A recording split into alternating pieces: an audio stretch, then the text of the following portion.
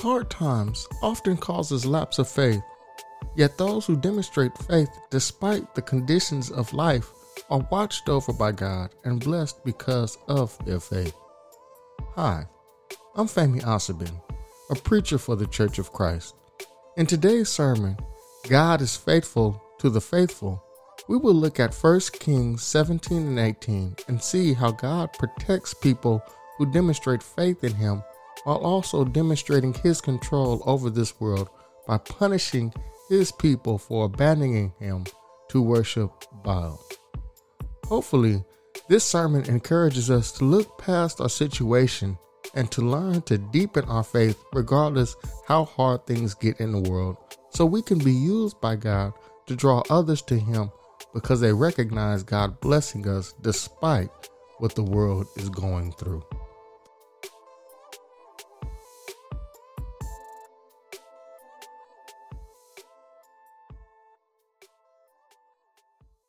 Problems in the world are not a problem to God. Right now we're facing a world problem, but that's not a problem to God.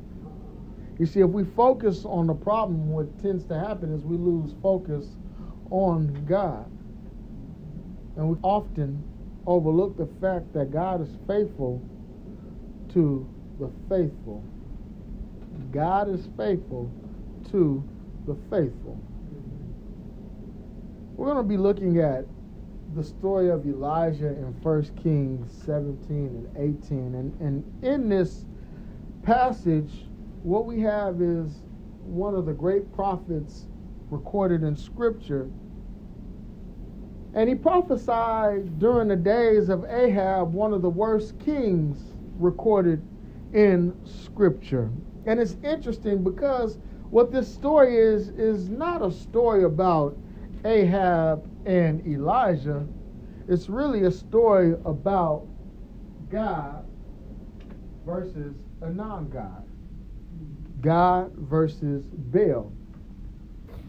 And so the problems going on in this story all relate to people's relationship with God, or lack of relationship with God.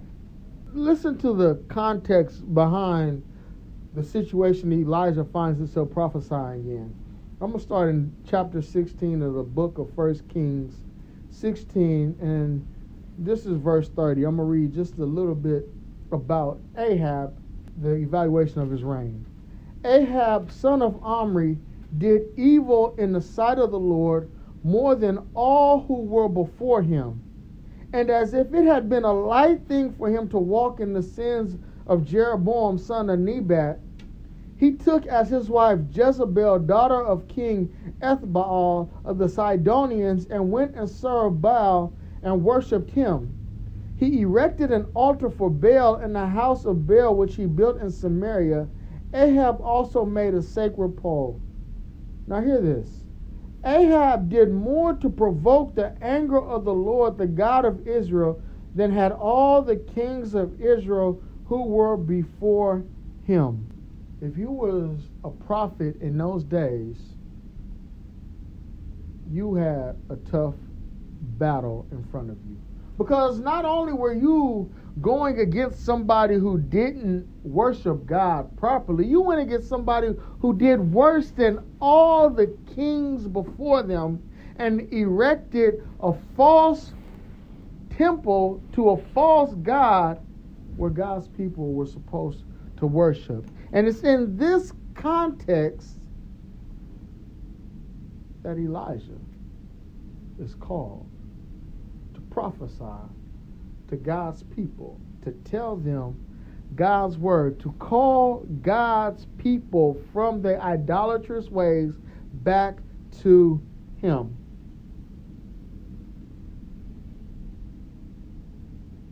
But there's a problem that goes on in the world that those who don't understand what's really happening would easily be distracted by. We just read of the assessment of Ahab. Now this is the introduction to Elijah in Scripture. 1 Kings 17. Now Elisha the Tishbite of Tishbe in Gilead said to Ahab, As the Lord the God of Israel lives, before whom I stand, there shall be neither dew nor rain these years except by my word. The word of the Lord came to him, saying, Go from here and turn eastward and hide yourself by the Wadi Cherith, which is east of the Jordan. You shall drink from the Wadi, and I have commanded the ravens to feed you there. So he went and did according to the word of the Lord, and he went and lived by the Wadi Cherith, which is east of the Jordan. So as soon as we hear about this assessment of the evilest king in Jerusalem, we hear of this call of this prophet, and this prophet just comes and says that there's going to be a drought. Now, if we just think about what that really means, is that a drought is going to bring forth about a famine because the crops are not going to produce. And this drought that Elijah says is going to happen lasts for 3 years. And what we see is a situation to where it looks like something trouble in the world is going on, when it's really trouble in people's relationship with God. It's brought about because people have turned from God, and the leaders have started following Baal.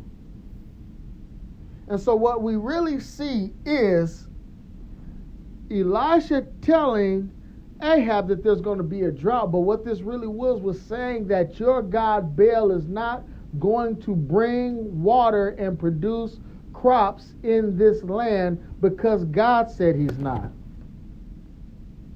You see the struggle there? It's one of, who are we going to worship? Am I going to worship Baal, who I believe is the God who brings down rain and produces our crops? Or am I going to worship God, the God who called us up out of Egypt and placed us in this land, and we have forgotten? And it's played out between these two men, Elisha, Ahab. And so the story continues. God calls Elisha to go. And I want you to go live by the Wadi Cherith, and I'm going to provide for you. Now think about that. God says, I'm not going to allow rain to come, but I got a place for you to go where there's water. I got a place for you to go where there's water, but there's no food there. So I'm going to have the ravens bring food to you continually. So where we at? Verse number 6. The ravens brought him bread and meat in the morning, and bread and meat in the evening, and he drank from the wadi. But after a while the wadi dried up, and because there was no rain in the land. Then the word of the Lord came to him, saying, Go now to Zarephath, which belongs to Sidon, and live there, for I have commanded a widow there to feed you.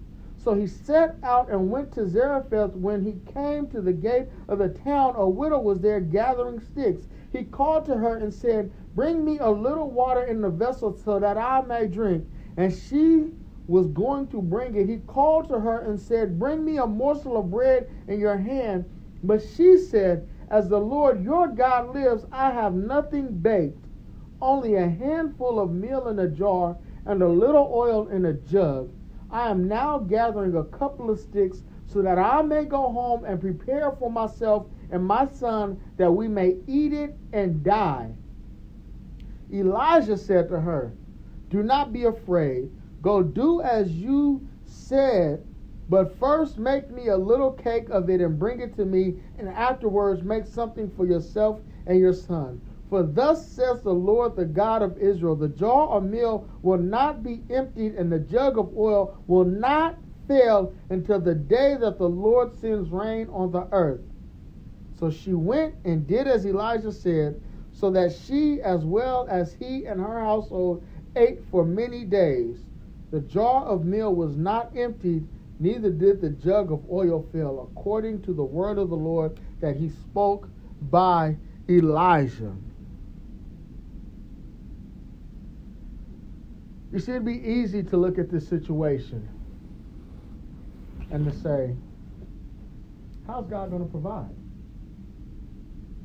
Well, first thing he says is, go out to this wadi. Then I'm going to have ravens bring you meat and bread. But God, the wadi dried up. Go to Sidon, and I'm going to provide a widow to give you something to eat. But this widow has nothing. You know what I'm going to do? I'm going to put faith in that widow so that she will trust a message that comes from me. And what's interesting is, if you think about this widow, she is from the very place that Ahab's wife Jezebel is from. So it teaches us not to discard a whole people, a whole nation, because of one person. Jezebel, a wicked queen from Sidon, she brings Baal worship to Israel, and that's a sin. But yet this very widow from the same place provides food for Elisha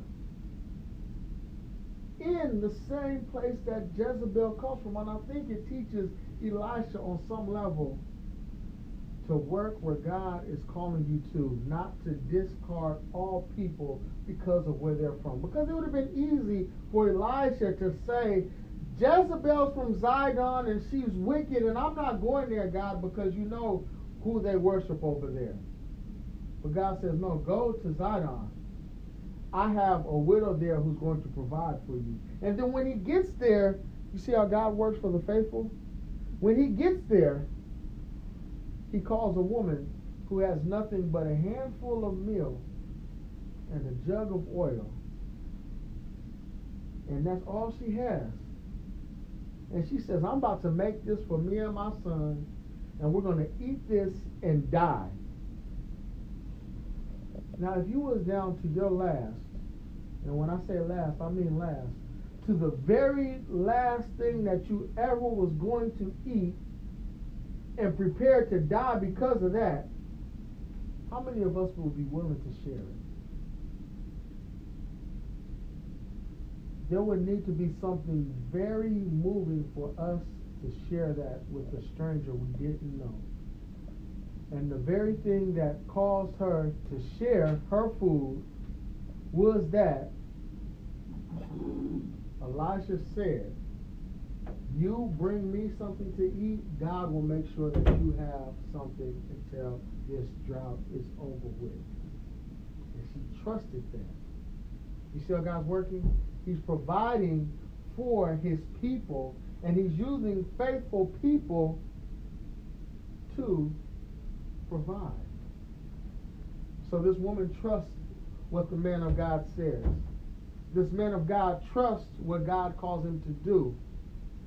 It would be very hard for a person without faith in God to go to somebody who says, all I have is a handful of meal and a little jug of oil, and I'm going to make that and I'm going to eat it and die. It would be difficult to say, make me some first. But Elisha trusts that what God says is going to actually happen. So out of his faith, he is moved to tell the woman, disregard your situation, even though we're in a drought and it looks like this is a perilous time, make me something to eat and God will provide for you. And that's what he does.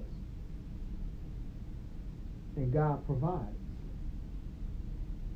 He goes from difficult situation to difficult situation, and his only hope is God, in the context to where the whole world, his whole land is suffering because of a drought. But he believes in the God that has power over that drought. And what God is looking for is people to look past their situation to understand that God's not confined by the restrictions that are up on us. So just because there's no water doesn't mean that God can't provide it. Just because there's a little bit of food doesn't mean that God can't provide it. Just because there's a bunch of people who are not worshiping God does not mean that there's not people who have faith. And what God is calling his people to is to trust him in all of that. So Elisha, go tell Ahab that it's not going to rain. Elisha, it's not going to rain, so go live out by this wadi and I'm going to feed you. Elisha, that water's gone. Go to this foreign land where they worship another God and I have somebody there who's going to provide for you. And then what happens? God doesn't leave those who demonstrate faith. He doesn't leave them in bad situations. He proves his care and concern for them as well. Because there's a temptation at times to trust ourselves so that we won't be in bad situations. There's a temptation at times that when the whole world is falling apart, that we have to do all that we can to maintain ourselves because of the perceived evil that can come. And when the evil does come our way, there's a temptation at times to forget about God and do what we feel is right. But we must remember that God is still concerned about us, even in those difficult situations. Listen what happens next. After this, the son of the woman, the mistress of the house, became ill. His illness was so severe that there was no breath left in him. She said then to Elijah, "What have you against me, O man of God? You have come to me to bring my sin to remembrance and to cause the death of my son." But he said to her, "Give me your son." He took him from her bosom, carried him up into the upper chamber where he was lodging, and laid on his own bed. He cried out to the Lord, "O Lord my God, have you brought down calamity even upon this widow with whom I am staying by killing her son?" Then he stretched himself upon the child 3 times and cried out to the Lord, "O Lord my God, let this child's life come to him again." The Lord listened to the voice of Elijah. The life of the child came into him again, and he revived. Elijah took the child, brought him down from the upper chamber into the house, and gave him to his mother. Then Elijah said, "See, your son is alive." So the woman said to Elijah, "Now I know that you are a man of God, and that the word of the Lord is your mouth is true." You see how the woman's faith was rewarded by God? Down to a person, God has a concern that he can look through all of this world and see a woman, a Zidonian, who's a widow, whose son dies, and do something to instill deeper faith in him. She already demonstrated it when she made food for Elijah, because Elijah said that God will provide for you. And now he rewards her by bringing her son back to life. I'm pretty sure you're aware of that in the context of the world at that time. Women were very vulnerable. And so if they didn't have a son, a husband at the house, then they was easily misused by society. And the inheritance was passed down through sons, and things were done and administered through men, and they were given a type of control that was not allowed to women. So it was not just the fact that she would lost her son, the son she loved, but it's almost as if she would lose her voice in society, and God restores it. He rewards her faith. But even as God looks down to faith as to a man in rewarding the widow by bringing her son back to life, God can keep large groups, congregations of people if he chooses, if somebody is going to operate in faith. Because sometimes we think that we're too small for God to see us. And other times we say there's too many people for God to act in this situation. But we see that right after we hear about this widow's son being brought back to life, there's another person in Obadiah.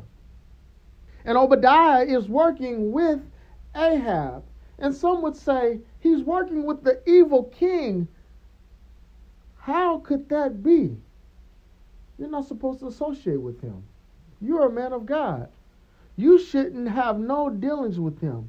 But he does. And listen to what Obadiah does because he has faith in God.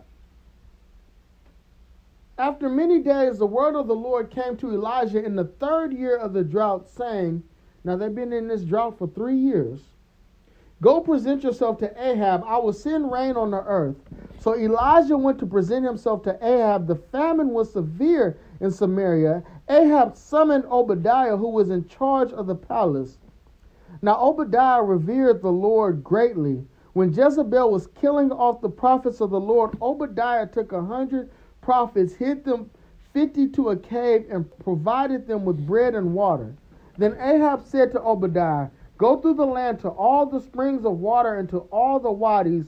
Perhaps we may find grass to keep the horses and mules alive and not lose some of the animals. So they divided the land between them to pass through it. Ahab went in one direction by himself, and Obadiah went in another direction by himself. As Obadiah was on the way, Elisha met him. Obadiah recognized him, fell on his face, and said, it is you, my lord Elijah. He answered him, it is I. Go tell your Lord that Elisha is here. And he said, how have I sinned that you would hand your servant over to Ahab to kill me? As the Lord your God lives, there is no nation or kingdom to which my Lord has not sent to seek you. And when they would say he is not here, he will require an oath of the kingdom or nation that they had not found you. But now you say, go tell your Lord that Elijah is here. As soon as I have gone from you, the Spirit of the Lord will carry you, I know not where. So when I have come and tell Ahab and he cannot find you, he will kill me. Although I, your servant, have revered the Lord from my youth. Has it not been told, my Lord, what I did when Jezebel killed the prophets of the Lord, how I hid 100 of the Lord's prophets, 50 to a cave, and provided them with bread and water? Yet now you say, go tell your Lord that Elijah is here. He will surely kill me. Elijah said, as the Lord of hosts lives before whom I stand, I will surely show myself to him today. So Obadiah went to meet Ahab and told him, and Ahab went to meet Elisha. Think about that.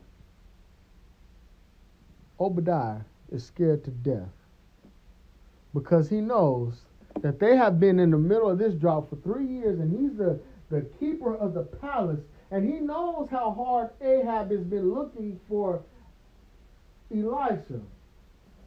3 years this drought's been going on, and Ahab heard specifically from Elisha's mouth that this drought's going to last until God does something through me.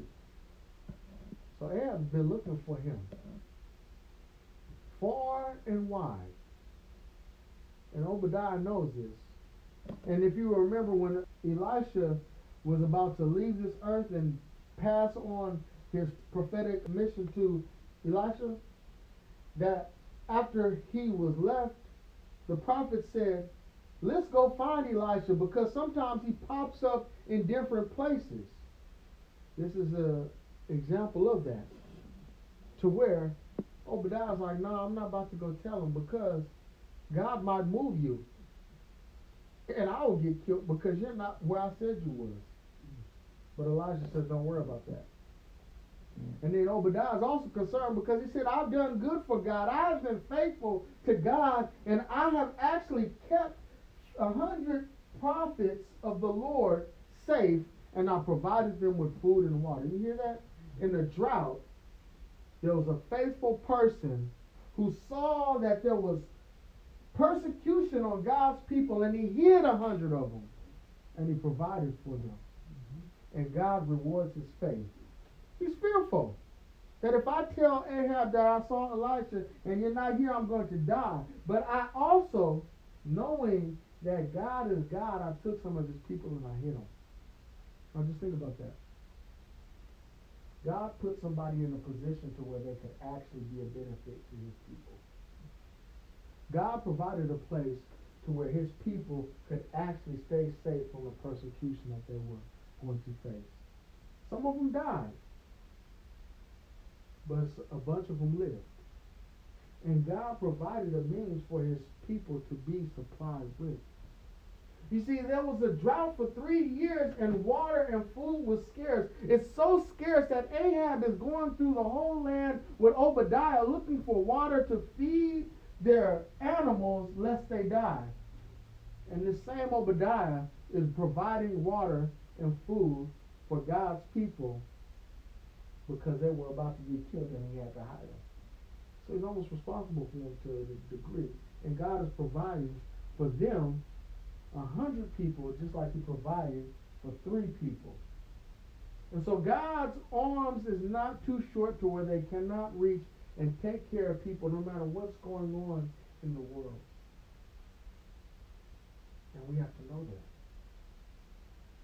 Because no matter how it looks, faith is going to be rewarded. We don't have to worry about what's going on with the rest of the world. We just have to worry about how faithful we're going to be while it is going on. Because God can provide down to a man, God can provide for a group, and God uses people. He uses people to help his people. Obadiah, the widow, Elisha, God used them all for the cause of his glory, for people who demonstrated faith. And the problem was not a lack of water. The problem was not a drought. What the true problem was is what Ahab and Elisha represent. Whose God are we going to follow? Are we going to follow the God of Elisha, or are we going to follow the God of Ahab? The God of Elisha showed Ahab that I can control what you believe your God can do. There are many things that people put faith in that God has control over, and when God decides to stop it, nothing can start it back up again. And when Elisha tells Obadiah to go get Ahab, listen to what he tells Ahab when he sees him again. When Ahab saw Elisha, Ahab said to him, "It is you, you troubler of Israel." He answered, "I have not troubled Israel, but you have, and your father's house, because you have forsaken the commandments of the Lord and followed the Baals. Now therefore have all Israel assembled for me at Mount Carmel with the 450 prophets of Baal and the 400 prophets of Asherah who eat at Jezebel's table." You see what Elisha says? I'm not the problem. The problem is not the fact that I prayed for it to not rain. The problem is the fact that you have forsaken God. And because you've forsaken God, we have this trouble in the land. And the problem is not that there's a drought. The problem is that there is not faith. So you go get those false prophets and meet me. And what's interesting is God's not with the majority. 450 against 1. One would think that God is going to be with a larger number because more people are following him. And Elijah comes by himself. But that is not the case. So when we're looking to find what God wants, it's not by following the crowds. It's going to God. Because a lot of times the crowds will lead you astray. The crowds are wrong. And a lot of times people just go with the crowd because they believe the numbers to be a testimony to the accuracy or the validity of a thing. Such is not the case. Listen what happens when these prophets meet. So Ahab sent to all the Israelites and assembled the prophets at Mount Carmel. Elijah then came near to all the people and said, "How long will you go on limping with two different opinions? If the Lord is God, follow him, but if Baal, then follow him." The people did not answer him a word. Then Elijah said to the people, even I only am left a prophet of the Lord, but Baal's prophets number 450. Let 2 bulls be given to us. Let them choose 1 bull for themselves, cut it in pieces and lay it on the wood, put no fire on it. I will prepare the other bull and lay it on the wood, put no fire on it.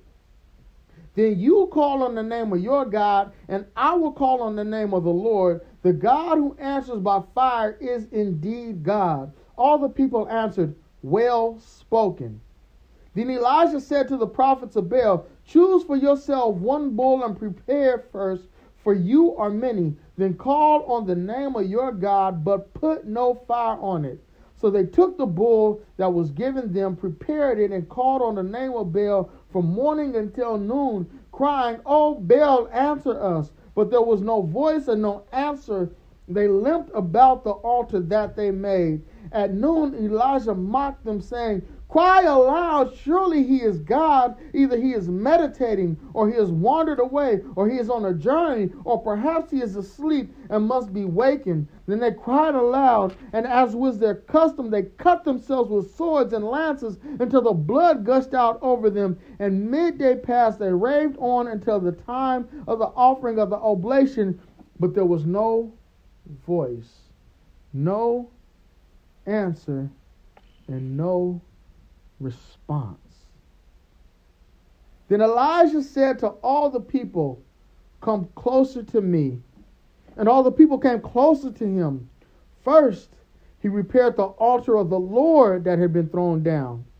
Elijah took 12 stones according to the number of the tribes of the sons of Jacob, to whom the word of the Lord came, saying, "Israel shall be your name." With the stones he built an altar in the name of the Lord. Then he made a trench about the altar, large enough to contain 2 measures of seed. Next, he put the wood in order, cut the bull in pieces, laid it on the wood. He said, "Fill 4 jars with water and pour it on the burnt offering and on the wood." Then he said, "Do it again."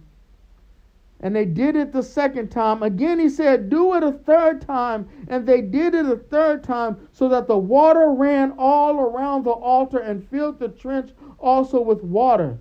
At the time of the offering of the oblation, the prophet Elijah came near and said, "O Lord God of Abraham, Isaac, and Israel, let it be known this day that you are God in Israel, that I am your servant, and that I have done all these things at your bidding. Answer me, O Lord, answer me, so that this people may know that you, O Lord, are God, and that you have turned their hearts back."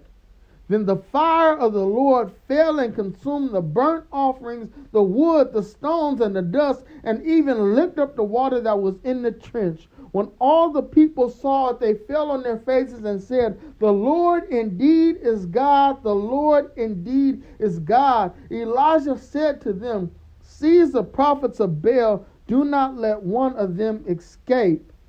Then they seized them, and Elijah brought them down to the Wadi Kishon and killed them there.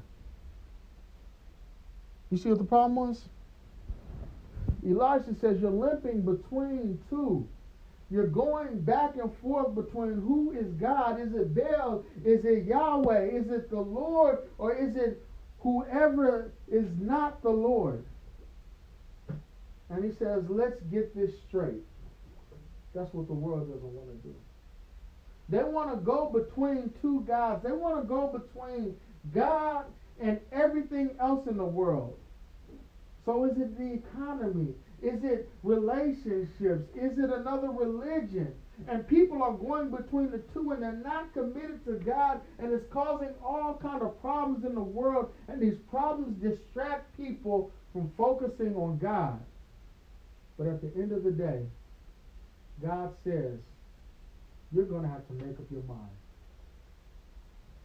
And when you make up your mind, whichever way you go, You're going to have to suffer a consequence for it. Elisha, he made up his mind to follow God. He was persecuted. He was ridiculed, and he was sought out by Ahab because Ahab believed that Elisha was the one causing problems on the land. When it was Ahab's inability to discern who was God. So he brings in false worship.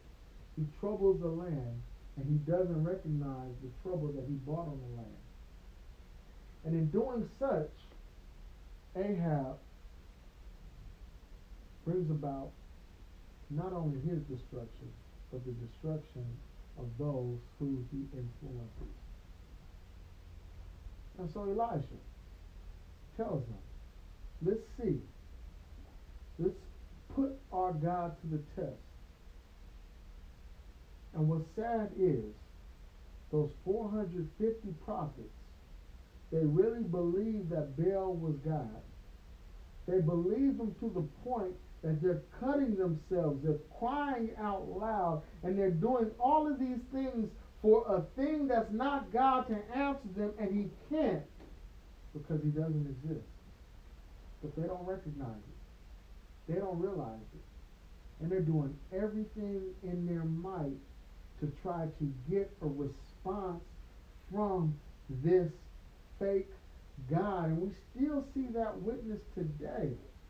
People do all they can to get a response from the idols that they make, and they cannot respond to them because it is not God.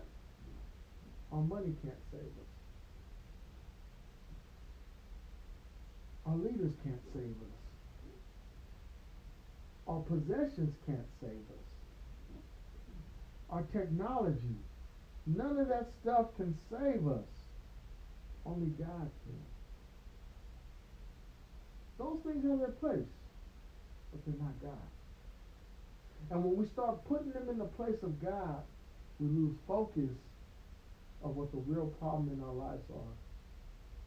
And that's in our walk with God.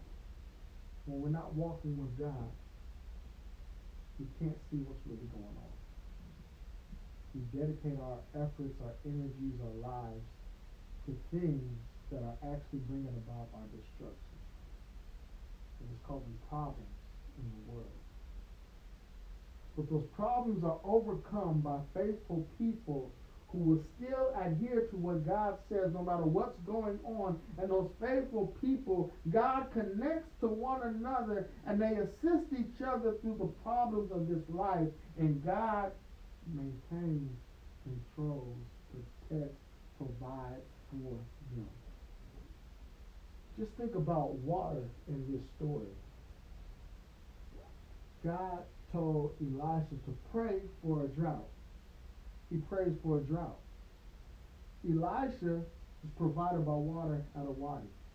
Elisha is provided food and water through a widow.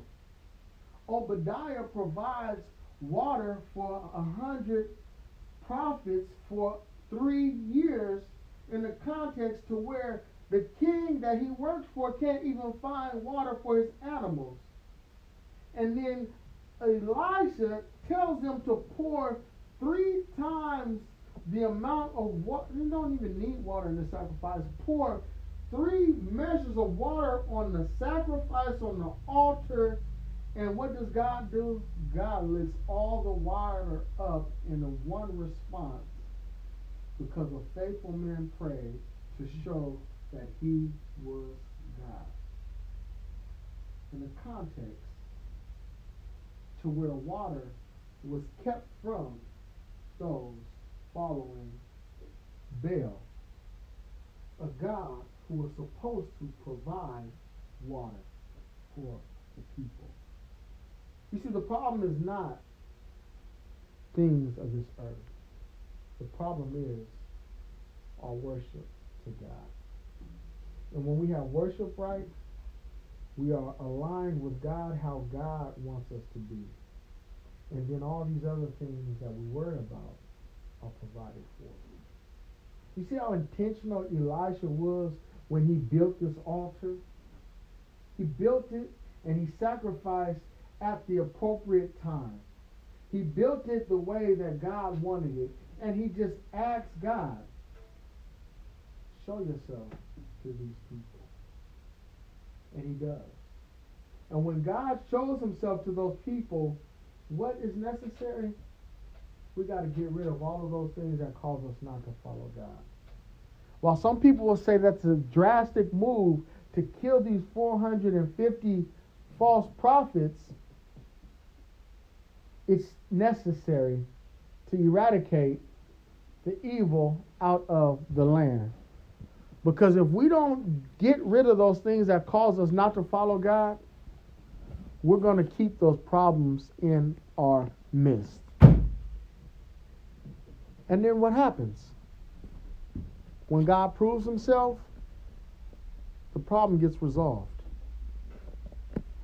The end of the chapter. Elijah said to Ahab, "Go up, eat and drink, for there is a sound of rushing water." So Ahab went up to eat and to drink. Elisha went to the top of Carmel. There he bowed himself down upon the earth, and he put his face between his knees. He said to his servant, "Go up now, look toward the sea." He went up and looked and said, "There is nothing." Then he said, "Go again 7 times. And at the 7th time, he said, "Look, a little cloud no bigger than a person's hand is rising out of the sea." Then he said, "Go say to Ahab, harness your chariot and go down before the rain stops you." In a little while, the heavens grew black with clouds and wind, and there was a heavy rain. Ahab rode off and went to Jezreel. See, God proves himself over and over to his people. And God shows us that these problems that we think are the problem is not it. It's really our dedication to God. And the very thing that he's keeping from us, he provides when we have an understanding that he truly is God. And the very people that show faith in him, he keeps and he provides for with the expectation that we demonstrate the same love to others that he demonstrates to us. Let's not allow these worldly problems to cause us to lose faith. Let's not allow it to cause us to lose focus. Because they can. You look at the widow. She had nothing left. She was going to eat her food and die. That's a real problem. And that might cause you to despair. It might cause you to be selfish. But she heard something in Elisha's request. She believed something about Elisha's God. And she did what that God said. You look at Obadiah. It would have been easy for Obadiah to say, "I'm not going to put myself in a position to where I would get killed by protecting these prophets," but he does. He even provides water and food for them. And one has to consider, where was the source of this water that he hid from Ahab? Because him and Ahab go out looking for water for their animals, while Obadiah has water for these prophets. But he has faith in God. And God is faithful to those who have faith in him no matter what's going on in the world. We're at a perilous time right now. People are questioning, should we go to worship? People are demonstrating selfishness. People are demonstrating greed. And people aren't realizing that the problem is not what's going on in the world. The problem is people are not being obedient to the God of this world. And they've replaced him with other things that cannot answer, that cannot respond, that cannot bring about the result that only God can. So let's keep God first. We're going to continue to worship. We're going to continue to trust God through whatever we go through. And we're going to be faithful to God because he's faithful to us. And in demonstrating our faith to God, we're going to look to provide for those who God tells us to, trusting that God will provide for us no matter how bad it looks. Because He can and He will. And if we ever lose focus on that, then what we have done is we've replaced God with something that's not God. I'm not sure where the message leaves you. I just was hoping to encourage you as we consider what's going on in this day and age, and I was hoping to remind you that this is not the first time that God had to work in situations that seem drastic for the world. He wants us to be faithful because He'll provide for us. He wants us to trust because He's done everything that He needs to do for us to instill faith in Him. And He wants us to be open to being used to demonstrate the love that He has, not just for us, but the love that He has for others and the love that we have for Him and trust in His word. I hope that God keeps you and that you can see God working in your life and that people can see God working in yours.